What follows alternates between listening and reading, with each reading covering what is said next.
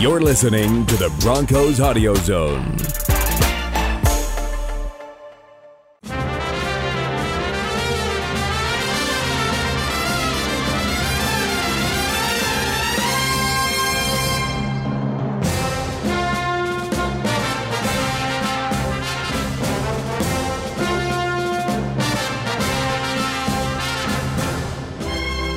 It's the Broncos History Podcast Edition 2. Of course, we talked to you in March about free agency history, and now the draft is coming up soon. The Broncos will be on the clock shortly.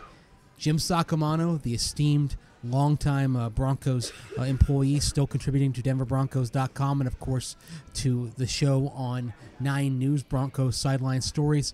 Jim is here to join me, and we're going to take a trip through the history of the Broncos in the draft. There's so much to unpack, of course, and so many great Broncos teams have been forged by what they did, not only during the draft, but, of course, in one famous year, 1983, a few days after the draft. So a lot to discuss, and Jim, pleasure having you here as always, my friend. Andrew, it's a pleasure to be here. I love doing these podcasts with you. And I can kind of go anywhere you want, any direction you want. And if 83 is what you want to talk about, I can almost filibuster the 83 draft. We'll get there. But I was reminded a few weeks ago of the Broncos drafts before the common draft, 1960 to 66. And I think Mike Kliss of 9 News did a little trivia thing with the Broncos draft picks of those years, and of course they signed very few players that they selected in those AFL-only drafts. And I admit, I kind of flunked the trivia test. I knew that they drafted, for example, Dick it was a hard Paul test. Krause, but a lot of the other names escaped my mind. There were some huge names that the Broncos picked. You know, the same year that they 1960s. took Paul Krause, they took Bob Hayes and Bob Brown. They took three Hall of Famers. Yes. All 3 in the Hall of Fame. They took them that year. They couldn't sign any of them because the guys knew. They looked. I mean, Denver is the Rocky Mountains then in 1960. It's this rickety wooden stadium versus signing with the Philadelphia Eagles or whomever. You just weren't going to get the guys until you got the common draft when everybody basically had to sign with the team that took them. No choice. No choice. And it was good timing for Lou Saban, but those first few drafts, looking back at the history of them, they were certainly not the events that we recall that we know of today. They were slapdash in nature. I think some were done by telephone or Western Union Telegram. They were all done by telephone. The Broncos are making theirs in 1960 out of Street and Smith's Football, the magazine. In 67, when Lou Saban drafted Floyd Little, there was no live telecast. There was no live radio of it. Bob Martin did cut-ins. He did cut-ins. All I could do was listen to the radio and see who the Broncos took, and you're listening to a heck of a lot of programming on KOA that wasn't my programming of choice, no offense, waiting for the Bob Martin to come down from the mountain. And this is when you were in high school, right? Middle school? 67, I was playing freshman in college. College, okay. So I'm picturing you with bated breath sitting by the radio, waiting for the puffs of smoke coming from pacing in Broncos our kitchen, HQ. listening to the radio. This is simply how the world was then. There, I know people say, well, "Why did you just check the internet? Why didn't?" Because none of those things existed. They didn't exist. So that's how you listened. Now, I was once told that once upon a time, nobody attended the draft at all, media-wise. The team made its picks by long-distance phone calls, and then they did a press release that they sent out to the papers saying the San Francisco 49ers drafted these 17 guys today, hoping that it would be a story. It was only, and even when it got going, it was only covered largely by the New York media. Oh, yeah. The New York Times, the Daily News, the Post, they were there because it was in their backyard. Yeah, and then the Denver Post and Rocky Mountain News had a story the next day, or maybe even 2 stories, a draft story and then an interview by phone with the top guy, whom, by the way, you're not flying in. Right. You can forget about that. He's not making an appearance in Denver till there's a mini camp. Of those early drafts, I was looking at some of the AFL picks. 1962, the first round pick was Merlin Olsen, Hall of Famer. 1963, opened with Kermit Alexander, running back from UCLA. 1964, you mentioned, that's the year of Bob Brown in round 1, Paul Krause in the 12th round, Bob Hayes in the 14th round. 1965, Dick Butkus was the first round pick. And did you ever have hope, Jim, that the Broncos would sign any of those guys? No, and in the case of Butkus, they were a moribund franchise financially. We were. And they chose Butkus literally because knowing that he was going to the Bears in the National Football League, they could say, and they said, we'll top whatever the Bears give you. They could safely do that without risk of spending money because there was no way he was coming to Denver. There was no way they were going to have to match that offer from the Bears. So they could say, hey, look at us. We made a great offer to Dick Butkus.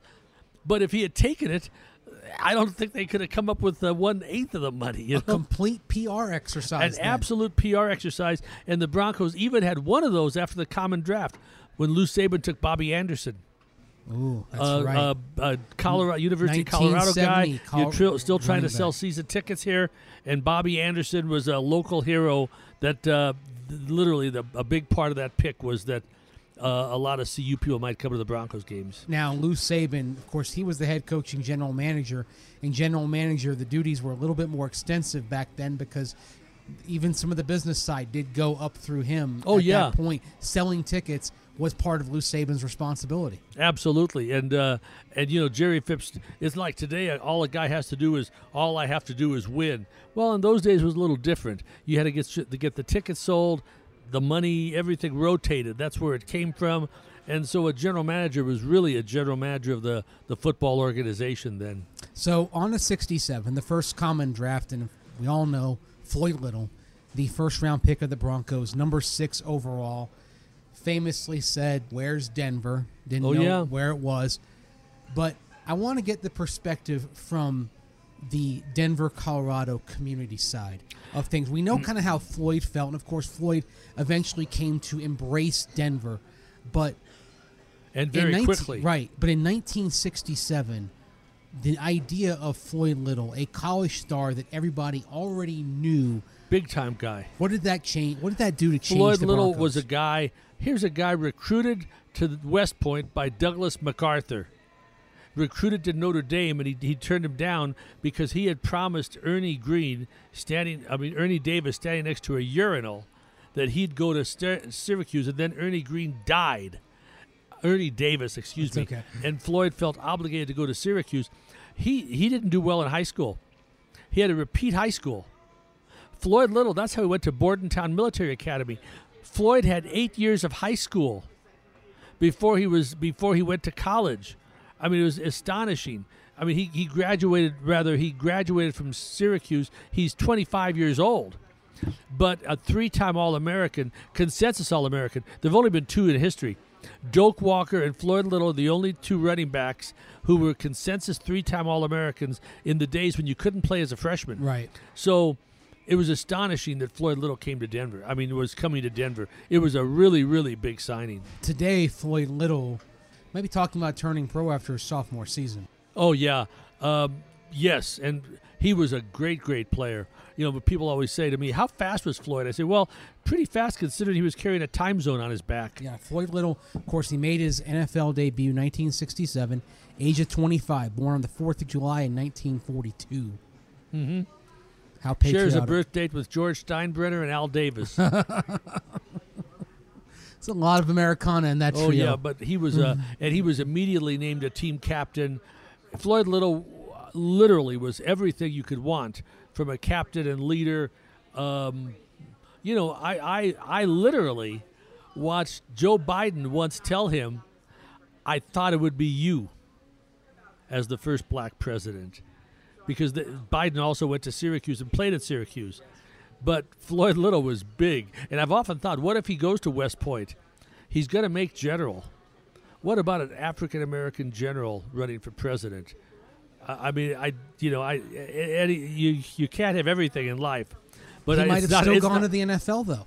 Oh, he might have still gone to the NFL. Like Roger Staubach, he would have served his 5 years, and I think he still would have played pro football. Anyway, he was the nickname of the franchise, which I would humbly say I and Dick Connor of the Denver Post gave him and Floyd is kind enough to recognize this to this day. He was the franchise. He was the team. He was everything. He's on my Mount Rushmore of Broncos. Oh, no question to this about day. that. Yeah, he's a top 10 and maybe a top 5. We keep In adding importance guys. Oh, and to the importance. franchise and legitimacy of the franchise. That's right. In greatness, he's high. In importance, he ranks probably with Elway. I'm not so sure there's a third that comes with those two guys in importance of the franchise. Did you, as a fan, kind of feel that when he walked in and walked onto that field, that Things were different. everything was different? But everything was different, actually, when Jerry Phipps hired Lou Saban. I remember that announcement came at night. It gives me goosebumps. It was like I'm listening to the talk show, and Bob Martin says, "I've got a report that Jerry Phipps has just agreed to a 10-year, $500,000 contract, $50,000 a year." And I can remember players saying, "Holy smoke, $50,000 a year." And Lou Saban came in. His TV show, by the way, was must-see TV. He'd say something like, yeah, they'd say, how's this guy doing at tight end? Not so hot. If he doesn't have a good game Sunday, we're probably going to waive him Monday or Tuesday. We got to get better play from this. He would say Could you imagine that today? He would say it. He would routinely say that on his TV show, and it was must-see TV. He was blunt, candid, and he did not have a winning record, but he gave the team respectability and credibility. Well, there are some times when a team is so far down that it takes 2, even 3 coaching administrations to really fix it. Being from Tampa, I saw this with Sam Weish to Tony Dungy to John Gruden, as far as Sam Weish kind of stopping the bleeding and at least making sure that the ship stopped sailing in the wrong direction. Tony Dungy to help kind of continue collecting players and getting the team to respectability, and then John Gruden to finish the job. Very similar to me with the Broncos in those days, with Lou Saban at least getting it. The ship wasn't moving, but he got it pointed in a direction, and then John Ralston arriving in 1972 to build the foundation from there. And as we've discussed off mic, in terms of Broncos history, this 5 drafts from 72 to 76, probably the best sustained collection of drafts they've ever had. 16 of Ralston's draftees played at the Super Bowl in 77. 14 of them started. Now, Saban, when he left, he got so frustrated the half a loaf game really took a lot out of him, and people are dumping their garbage on his lawn. Terrible. And so he resigned. He also resigned, by the way, knowing he was going to get the Buffalo job. And he got O.J. Simpson. Anyway, so he was no fool. He knew where the acorns were stored. But John Ralston, and he came in with such an attitude. He'd won 2 Rose Bowls over Ohio State. It was a big, big hire. And he said, no, we're here to win the Super Bowl. And he had a thing on his dash, on his, what do you call it, the visor of his car, go to and win the Super Bowl. That was his goal, go to and win the Super Bowl. And it was unheard of. I mean, at his first press conference, when he said, we're going to go to and win the Super Bowl. I mean, they thought, no, we're going to be halfway decent. No. He said, you can do anything. He was a Dale Carnegie guy. And his drafts, Andrew, they were fantastic drafts, as you alluded to moments ago. Let's start with 1972, his first draft on the job. The highest pick of the Broncos remained the highest pick until Von Miller. Riley Odoms, number 5 overall. Yeah. Still the highest they've ever taken a tight end. His name is coming up a lot this year. Oh, yeah. Because the Broncos at number 10, one of the possibilities we keep thinking about is tight end, and it's always, okay, they've only taken 1 top 10 tight end ever, and that's Riley Odoms. Of course, T.J. Hawkinson and Noah Fant, both from Iowa, seem to have played their way into that conversation, but Riley Odoms, the first draft pick of the John Ralston era. Great player, and legitimately mentioned. Everybody doesn't go in and he's not in, but he's often mentioned legitimately as a Ring of Fame candidate. I could not begin to predict what the future will hold in those regards, but he was a tremendous player. When he retired, his tight end stats were among the best. I remember he was the kind of guy who could run with the ball, holding it out, and it was like a Nerf ball. He wasn't going to fumble it. He's got like a foam Nerf ball in his hand, and he was a load. You can imagine what he might have done today, because in this generation of football, there's a better idea of how to use tight ends with his sort of speed and hands than there was back in the 1970s. Now, Riley ate a little bit, and as time went on, he didn't have quite the speed that he had in his youth. Antonio Gates ate a little bit too, and we saw last year for the Chargers. Yeah, this will happen. Even though he had the nimbleness of a truck by that point. Yeah.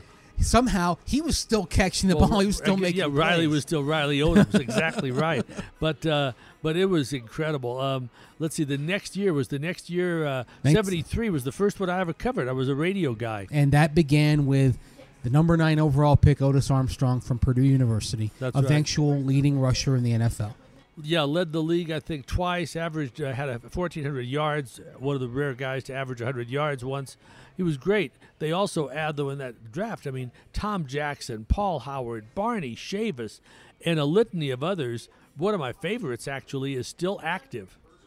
John Hufnagel. Yes. Went on to be a player, head coach, and administrator, GM type of the Canadian Football League. His teams have won multiple Grey Cups, and he's a legend. He's won at virtually every stop he's been at. Jim, I covered John Hufnagel in the Arena League with the New Jersey Red Dogs. Oh, my gosh. In the 1990s, and he won there everywhere he went. I used to interview him when I was a young radio guy.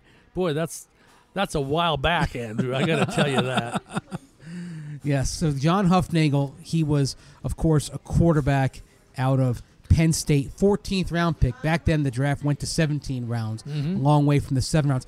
You mentioned Barney Chavis, 2nd round pick from South Carolina State in Orangeburg, South Carolina, 36th overall. Paul Howard started for more than a decade at guard.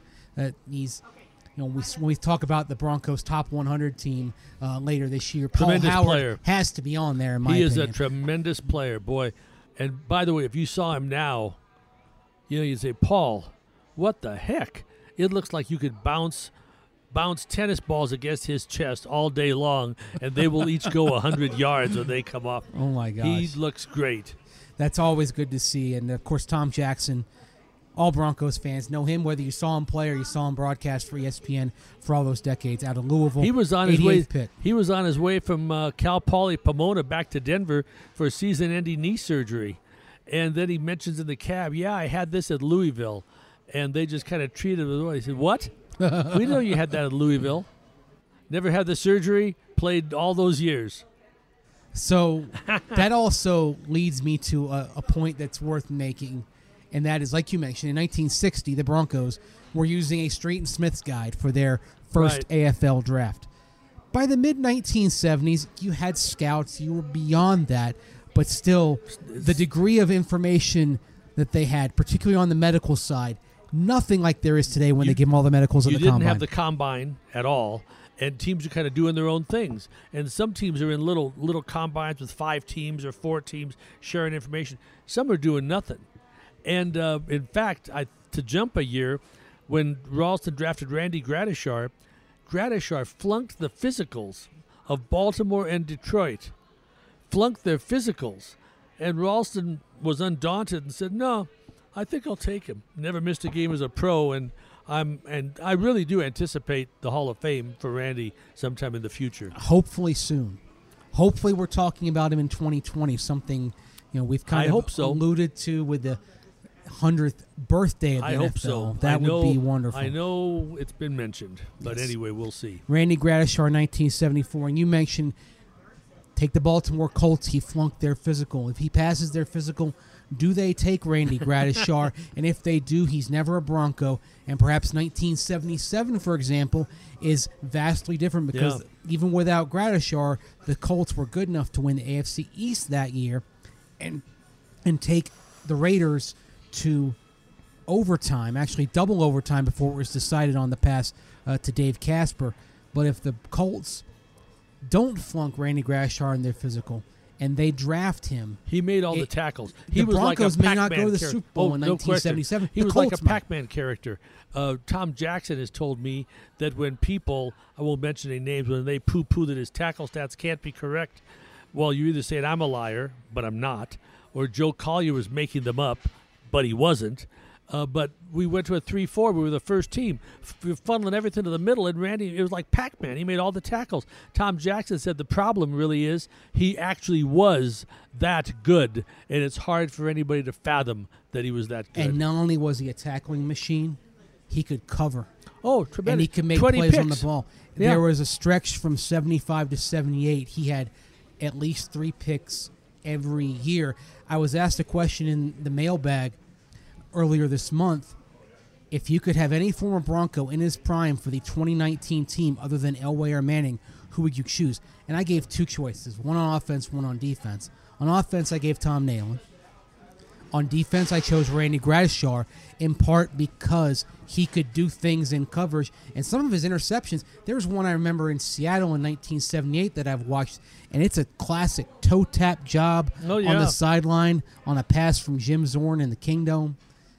He was quite amazing. frankly, Andrew, he was better than anybody else and smarter than anybody else. He was like playing a game in the backyard against little kids. And like he'd catch the ball, and he's toe tapping. He was a magnificent player. Actually, Pro Football Encyclopedia, an organization, a book that you're familiar with. Yes. They've had learned articles in it from time to time. And one of them was written, I think, by Pete Palmer or somebody of that nature, listed the 250 greatest players of all time. Randy Gradishar listed among the greatest 250 players who ever played. Justifiably so, and like you mentioned, hope we're talking about him as a Hall of Famer at some point soon. On to 1975, that's the Louis Wright draft. Louis Wright, I remember that vividly because I was a reporter then, and I used to love to analyze the draft and did so with this friend of mine, now deceased, and I remember and he said, I figured everybody knew the Broncos would take a corner. I don't know if the names Dave Brown or Neil Colsey mean anything to you, but they were names that were mentioned. Longtime Seahawk Dave Brown, Yeah. Neil Colsey. I believe there was one year he was actually the Buccaneers Defensive Player of the Year. But my friend said, no, the guy who's got it all in front of him is Louis Wright. And he did. And I remember that morning when everybody said, who's the Broncos going to take? And I said, Louis Wright. Many people in the room said, who? San Jose State, not very well known. Yeah, no, not at all. And I remember, though, when I went to meet the players, when they brought all the draftees in, and they're walking in the door, and I was talking to one of the Broncos reception gals, and I looked toward the door, and this very tall, this specimen walked in, and I said, excuse me, who is that man? And she said, oh, that's Louis Wright. Andrew, he was like 4 inches taller than a corner today. He could run, he could leap. There were times Louis, half the field was surrendered to him, that the team would simply not throw to that side of the field. A little like, except he had much better had Dion. You could not throw the ball there. Yeah. You couldn't. It'd be ridiculous. You got to go someplace else with the ball. He was that good. Louis Wright, I think, if you've seen Champ Bailey, if you've watched the Broncos over the last 15 years, and you would almost say that in some ways for the Broncos, Champ Bailey was Louis Wright 2.0. Of taking that raw athleticism, the length, and putting it on another level. But both of them great players. Yeah, the 77 Super Bowl, I remember that year we win a game in Kansas City, tough game. We punted the Chiefs, and the Chiefs guy is off to the races. And Louis Wright takes off after him. And it was amazing to watch. This guy had a lead like you couldn't believe. Louis Wright gets him down at like the 3-yard line. Broncos have a 4-down goal line stand, beat the Chiefs. Big game. Louis Wright was a magnificent player. Ralston's drafts, we forget, he had Steve Foley in there and Reuben Carter. Reuben Carter, the prototype nose tackle of the 3-4, and Foley, who remains our all-time pass interception leader, and I think is the only player besides Champ in our history to have 8 consecutive seasons of 3 or more picks. Just astonishing. He's not in the Ring of Fame yet. I feel like that's going to happen I at some personally point. think, now, of course, some years nobody goes in. Some years we do say that so-and-so ought to have the season to himself. But at some point, I am hoping that he gets consideration. Well, the interesting thing with Steve Foley, and I've had this conversation with a couple other people as well, given how the nature of passing in the NFL has changed, with the emphasis more on accuracy, short to intermediate routes, not going deep at the same rate, protecting the football, keeping possession rather than taking risks. Interception rates have gone way down. And I would argue, Jim, that the safest record in the Broncos record book, and the one that is least likely to be broken in my lifetime, is the interception record held by Steve Foley. Somebody needs to average 4.4 a year for 10 years and not leave for free agency. That's going to be very difficult to do. 3 is a good season now. 3 is a good season. This guy had 44. I'm telling you, it was like Ken Griffey Jr. He reminded me of the line somebody asked Willie Mays once. Can you tell us, Willie, how you play center field? He said, oh, yeah, they hit him and I catch him. Steve Foley, they throw him and I catch him. And some were huge. I think back to, again, I'm going to make reference to Seattle for a second time. 1984, Week 16, pick six that basically sealed the game. I remember in the kingdom that gave the Broncos. I remember the AFC sidelines West when he caught it. Joe Collier said 6, and now I remember the day Foley was taken. I show up to cover the draft. And I said to our late PR director, who eventually hired me, but I said, what are they looking for on day 2 here? He said, there's a quarterback at Tulane they think might be able to play safety. So, and then, of course, 1976, you mentioned the Tom Glassick draft. And then, let's face it, the drafts in the late 70s, early 80s, it gets a little bit fallow there. In 1977, for example, Rob Lytle, a good second-round pick. Bill Bryan out of Duke, end up playing about a decade at center. Who was our number 1 in 77? Steve Schindler. Where did he go to college? Boston College. This was Red Miller's first year as the head coach. And where did he come from? Boston. New England. That's right. So, that's one of those where you're saying, boy, I saw this kid last year. What a player. Well, what a college player. Not a great pro. 78, Don Latimer led off that draft out of Miami. Of course, the Broncos picking 27th in the first round after winning. He had some AFC injuries, to be honest. Latz played hard, but he had some injuries. And it did not amount to what you thought a number 1 would be, In 1980, the worm starts to turn a little bit as you start building the 1980s Broncos. No first-round pick. That was the Matt Robinson trade. But in round 2, Rulon Jones out of Utah State. Yes. Rulon Jones, an outstanding player, terrific draft choice out of Utah State. And he went on to have a great career. Very interesting guy, as mild-mannered as you could meet off the field.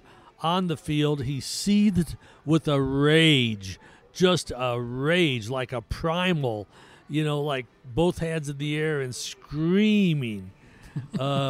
He was a very intimidating figure on the field. And then Dan Reeves' first draft, 1981. Kind of like John Ralston, starting off with a big-time player. And with all respect to Riley Odoms, an even better pick at number 15 to open the Dan Reeves era, Dennis Smith. Dennis Smith was a great player. He's one of my favorite guys, actually. And to tell you the truth, Dennis had a lot of surliness and hardness to him. He was a player, But then he really changed. He's a guy who went back to USC as a regular student and got his degree. Manages apartment houses with his father-in-law, still married to one of the greatest wives. One of my great stories, Andre Smith comes in one morning. It's a Monday, and she's got the baby carriage and one under her arm. I said, hey, Andre, what's going up? Where are you going now? She said, I got to go to May DNF before Macy's. I said, oh, what's going on? She said, on Monday, she said, I have to peel Dennis off the sheets because there's so much blood. And some days I can wash the sheets, and some days I got to go to May DNF. Today, I got to go to May DNF. Dennis Smith played like they wanted to take his pinky off once, and you can ask him, he'll immediately. And they said it's no use to you. You've banged it so many times, it's just hanging there. He said, but it's my pinky. I want to keep it. He still has the pinky, and I don't think the way Dennis Smith played safety, I don't know what would happen now, but it wouldn't be allowed. Yeah, Dennis Smith and Steve Atwater eventually played together. And played together. Yeah. Played together. If you're making a list of all-time safety pairings, that may not be number one, but in the parlance of Bum Phillips, it won't take you long to call the roll. And you got the one of them laughing after every hit, Steve Atwater, like it's just a game, which it was to him. These are great players. Now, Steve ought to go into the Hall of Fame, I hope, soon, too. But fingers crossed for 2020. Yeah, but, Dan, the selection of Dennis Smith was a big-time acquisition. Yeah, so now let's fast forward to 1983. And 83. I'm thinking about this because when the Nuggets got paired with the San Antonio Spurs in the 2-7 matchup for the first round of this year's playoffs, one of the first things I thought of, Jim, was how it was during a Nuggets-Spurs game, although in the second round, not the first round. Yes. The NBA calendar is a little bit different now than it used to be. And it was during Game 4 when the world learned that the Broncos had made the trade, and they're calling the press conference for, I believe it was 10:30 p.m. that night. Oh, I know it well. I can talk about it forever. I don't think that's what you want, but I can. The next day, you can talk as much as you want about the next day, this. Harv Kirkpatrick, the wonderful PR guy of the Nuggets, called me and said, Jim, it was like there was a bomb scare on press row. Everybody got a call from their desk, and except for the actual beat guy and AP guy, everybody got up and left. Everybody. So we're playing in '82. We're playing in San Diego. We're staying at the Town and Country Motel, kind of a Warren place on Hotel Circle. And Edgar Kaiser calls me into his suite on Sunday morning. Go to his suite, and he said, "I want to talk to you, Jim. What do you think about getting John Elway?" And in my infinite naivete, I say, "Oh, Mr. Kaiser, you can't get Elway because he'll be the first guy taken in the draft." And he said, "Jim, anything in America can be bought and sold," said the man who had Kaiser Oil, Kaiser Permanente, and Kaiser Steel at one time or another. He said, anything in America can be bought or sold. What do you think of getting him? He said, well, it's a seminal moment. If you can get him, then get him. Okay, move up to the draft. And I remember Baltimore takes him, and oh my gosh, I still remember it so vividly. We had Fran Polsford, our tight ends coach, called Jack Elway. They'd been roommates in college at Washington State. And he calls me and says, Jack, we know you're going to play baseball or you'll sign with the Colts. But, oh, by the way, in case it ever happens that it gets mentioned, oh, Denver, Colorado, what a wonderful place to be. What a wonderful young owner we have. What a wonderful coach we have. Never yells at anybody, Dan Reeves, or anything. Anyway. That's music to the Elway's ears because we all know about Frank Cush. Oh, he didn't want to play. Baltimore coach. That's the whole and the reason he reputation. didn't go to Baltimore. That's Yes. right. His dad didn't want him to play for Frank Cush. Anyway, Jack Elway wasn't immediately there to take the call. So a message gets left.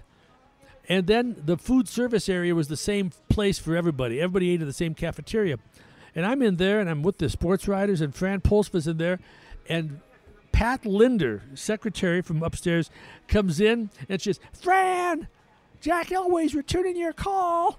And I thought, oh, my God in heaven. Every writer has heard this. Yes, but they just kept ladling free food out of their plates. That's the truth. Because I asked a couple of them later, you followed up everything. Why didn't you follow that up? And he just said, I guess I was looking at the chicken or something. But anyway, so Fran makes the call. But then I went upstairs to report this to Mr. Kaiser. Wonderful lady, no offense. But I said, Mr. Kaiser, I have to tell you something. Boop. I say, Pat came downstairs. He hollers this. And he just kind of chuckled and rolled his eyes about 11 times and said, we'll handle that one thing internally, which they did. But he said, but just to let you know, we are moving on Elway. We're halfway there. I have halfway to go. And I thought, that, and he said that in the coaches' room to the coaches too, or in the draft room. And I got to admit, they chuckled. And I didn't think it was nice. I mean, because the owner tells you something, he's the owner. You know what I mean? Mm-hmm. And I thought, they're chuckling because they're so smart and he's not. But he knew how to talk to Mr. Irsay. He always called him Mr. Irsay, who always called him that nice young boy in Denver. He was the one who didn't call him an alcoholic. Edgar Kaiser always was deferential. And he called Bob Irsay and Bob Irsay, and he never mentioned Elway till finally like the third or fourth call. And he says, yeah, if you decided, if you couldn't do it, I mean, surely he'll sign with you and an organization, an owner, and you. But if you had to trade him, yeah, we'd be interested. Anyway, actually, when the draft was over, because we had no laptops then, I had a 4-page legal-size, single-space bio of Elway. And I thought to myself, I will never be able to put this together in a half hour or an hour. When I throw away all the ones that I don't need, I better keep this one. And I had it in my drawer, and a week later, Hein Paulus, our GM, came in to my office. I cupped the phone. I was on the phone with an announcer from Kim Radio, and I cupped the phone. I didn't even put him on hold. And he just said, Jim, the Elway deal is done. Finish up your call and come in and we'll talk about it. So I go back to the guy, and I literally, he was asking about Elway. I said, oh, we know he's going to go to San Diego or Oakland or whatever, the Raiders. But thanks a lot for calling. Goodbye. I gallop in, and Hines says, how quickly can you put together a press release? And I said, it's done. And he said, good boy. And Good boy? Yeah, I was in good stead. I mean, he said, good boy. Oh. Okay. You know, I mean, he I'm hearing that and I'm thinking, what, does he think you're like a golden retriever or no, something? no, but I mean, there's a standard, there's another standard, and this was like the ultimate standard when I said, yes, I have a line to type at the top that says the Denver Broncos have traded for and signed John Elway. And then the rest of it is and I clipped and pasted. Anyway, yes, we had the press conference that night. And the deal was they were going to the airport. They were going to get on the plane with the agent and John. The deal was done, but you like the deal, they get off the plane. You don't like the deal, the plane flies away. And they called at 8:30 and said, how quickly can we have it? I said, well, we got to give the guys in the Springs a chance to come. Let's do it at 10:30. So we had a press conference at 10:30 p.m. And did everyone from the Springs make it? Everybody made it. It was bigger than anything. And we actually had a second one the next day because it happened so late at night, 12:30 Eastern a.m., that some of the Eastern people, when they woke up, they said, what? It didn't make the papers the Didn't next make day. the papers. Made it in Denver. Yes. But not in the East. Not in the East Coast. No. So we had another press conference at 1:30. And, God, this is the truth. Walking back to my office from the press conference after, me and John, well, John, that's great. He said, yep. I'll sure be glad when all this media stuff is over. I didn't have the heart to say what his future was gonna. But he said I've talked about it with him. I'll sure be glad when all this media stuff is over. He said. 36 years later, it ain't over yet. oh my And goodness. boy, what a play! You know, his first passes were not thrown in Denver. Mini camp, we get snowed out. We always got snowed out. It's going to snow in May. It's going to snow. During the Mike Shanahan era, he had a habit of having minicamp on Mother's Day weekend, and it seemed to always snow then. If Vic Fangio has a minicamp on Mother's Day weekend, I will guarantee you it's going to snow. Anyway, we bust down to Colorado Springs, and John threw his first passes at the Air Force Academy in their field house. That I did not know. Yeah, which, by the way, is great field house because the press box, goes two ways. Hockey on one side, basketball on the other. So literally, if you're in the press box, you could watch both sports, twisting your head a lot, or very nice. Anyway, that's where John Elway threw his first passes. And I got to tell you, there were oohs and ahs. And John was I remember Joe Collier was a conservative coach who liked veterans. And about halfway through camp, I said, I wonder who's going to be our starter, Joe. And I wasn't hinting, but he kind of looked at me and he just held up 7 fingers. You know, I remember his first game. Doug Looney of SI spent a week with us in Greeley. A week with us. And Elway played the second half. We played Seattle I don't know why. We had 5 preseason games that year, and Seattle, the first one at home, and Elway was scheduled to play the second half. And I mean, he ran out of the field. Again, it's a goosebump moment. Holy smoke. Yeah, why were there 3 preseason games? There were 5, but we had 3 at home. I don't know why. Because it wasn't the Hall of Fame game. It was an odd thing. Or actually, no, it was 4. It was 4? Seattle, Atlanta, Cleveland, Minnesota. My mistake. Anyway, Seattle was the first, and it was in Denver. And that was something. And that was, of course, Edgar Kaiser made the deal. He calls Dan. Dan's on the golf course. So even though Edgar Kaiser was a dominating personality, he wanted to defer to his coach, if you can imagine. He's made the deal with Elway, but he's not going to finalize it until Dan says okay. Can you imagine? Bob Irsay says it's okay. So he calls Dan on the course. He says, well, we're giving up Chris Hinton, our number 1. We're giving away Mark Herman, whom we don't need now because we give away our number 1 next year. and then they get to play 2 exhibition games in Denver because it's worth a lot of money to them because we'll sell out. And Dan said, well, what else? And he said, nothing else. That's it, Coach. And Dan said, well, that's okay then. Okay. It was way more than okay. Little footnote on those exhibition games. They were in 84 and 85. Broncos won both.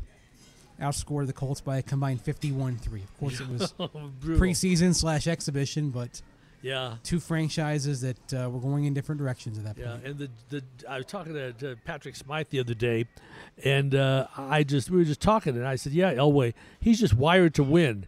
And Patrick said, oh my gosh, that's a book title, Wired to Win, the story of John Elway's Denver Broncos. And I thought to myself, yeah, but not now. It's 83 to now. That's a long period of time, Andrew. 83 to, in fact, it's last closer to 4 decades than 3. Really, and until the last couple of years, no back-to-back losing seasons. No, and I would submit that while everybody deserves a role in that, there's a lot of people who aren't here anymore who had a bigger role in that even than John Elway did. And by the time the Broncos get Elway, the draft, it's not what we know now, but at this point, it's recognizable to a fan that's picking it up today, a young fan today, because it is on ESPN.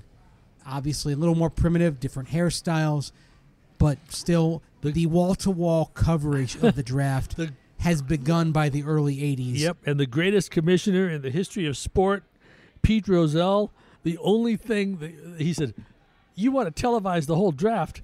Nobody will watch that thing. He said, turns out everybody would watch that thing. And, yeah, at that point, now you're really into cameras, trucks, live shots, positions for crews. And the build-up is over months. And to me... Now you got a red carpet, for heaven's sake. To me now, draft season as a time of year, building up for months, it feels like a second regular season. Oh, it is. Yeah. And the draft on TV will be the most watched event other than actual games that the NFL or the sport of pro football has to offer. And you could, depending on, day 3 is different, but day 1, that period, it's enormous. It's just enormous now. And it's great, but then you still got to play. You still got to play, and that's where you start finding out if these players can play. Last year's 2018 class, most of those guys proved they can hack it at this level. That's they right. have bright futures. But we were talking about it on the radio a little while ago. You have to stack a few drafts like this together. 2018 alone isn't going to cut it. 2019 needs to look like 2018. That's right. Unless you get that non-Perel, that one player, more likely than not a quarterback, but one player who can impact so many players, maybe an entire offense, an entire defense. It's really hard to do, but you hope to get that guy. I mean, you've got to have the quarterback, whether he's a veteran. We all know that the Broncos have only had one drafted quarterback start and win a playoff game, and that's Tim Tebow. Everybody else was somebody we traded for, signed as a free agent or whatever, which is great news with Joe Flacco. But, you got to play.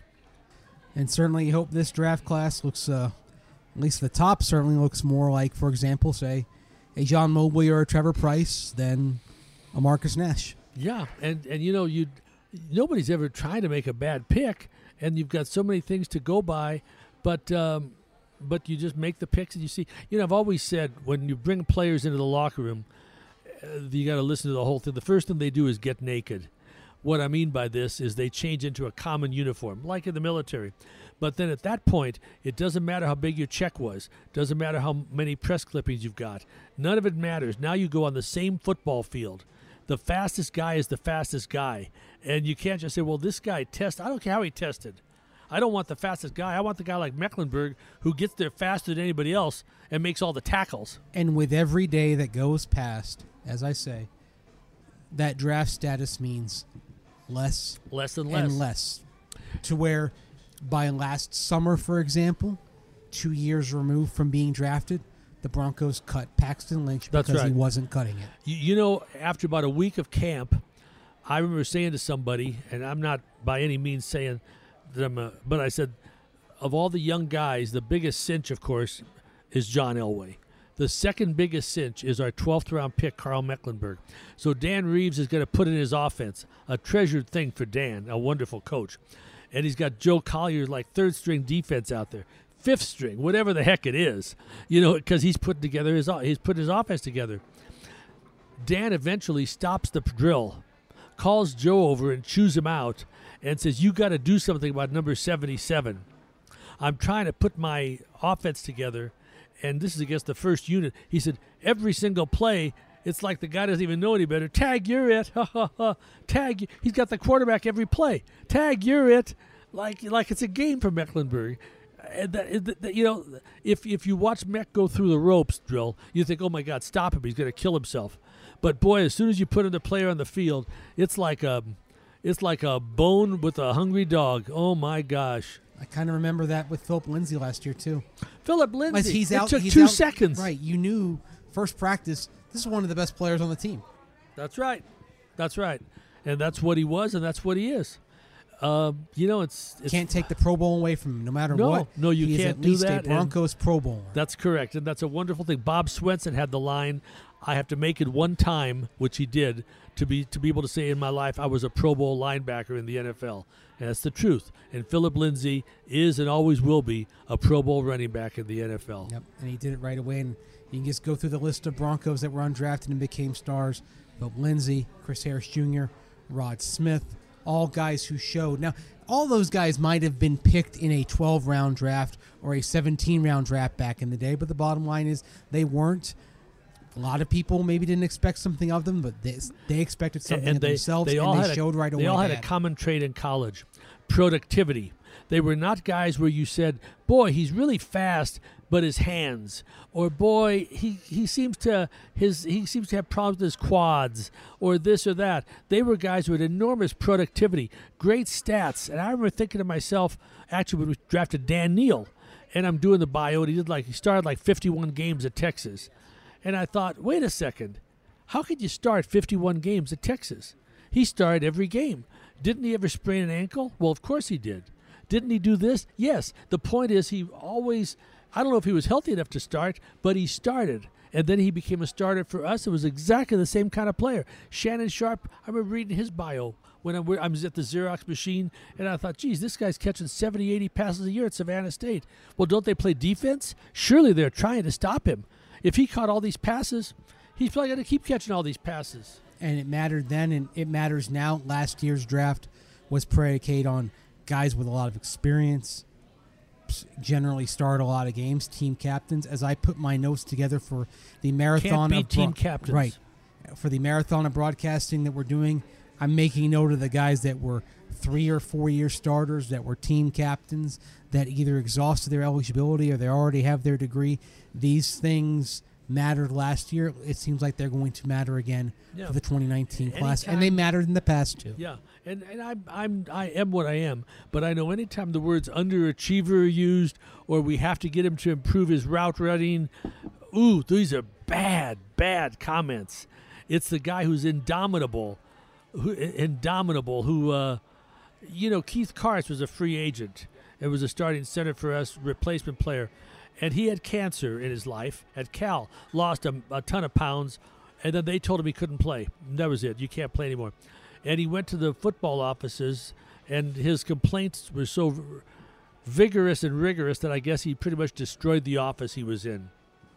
And they let him play. He was just not a guy who he was not going to settle for not playing. And guys like that, Keith Bishop was like that. Boy, guys like that are worth a lot. When you can find those guys, you've got something special. And fortunately for the Broncos, they found a lot of those guys over the years. And to get this thing turned around, they need another class of players like that. Jim, always a pleasure, my friend. The pleasure is mine, Andrew. Thanks, Jim, and thank you for joining us on this Broncos History Podcast. Be sure and stay tuned to the Broncos Audio Zone for plenty more.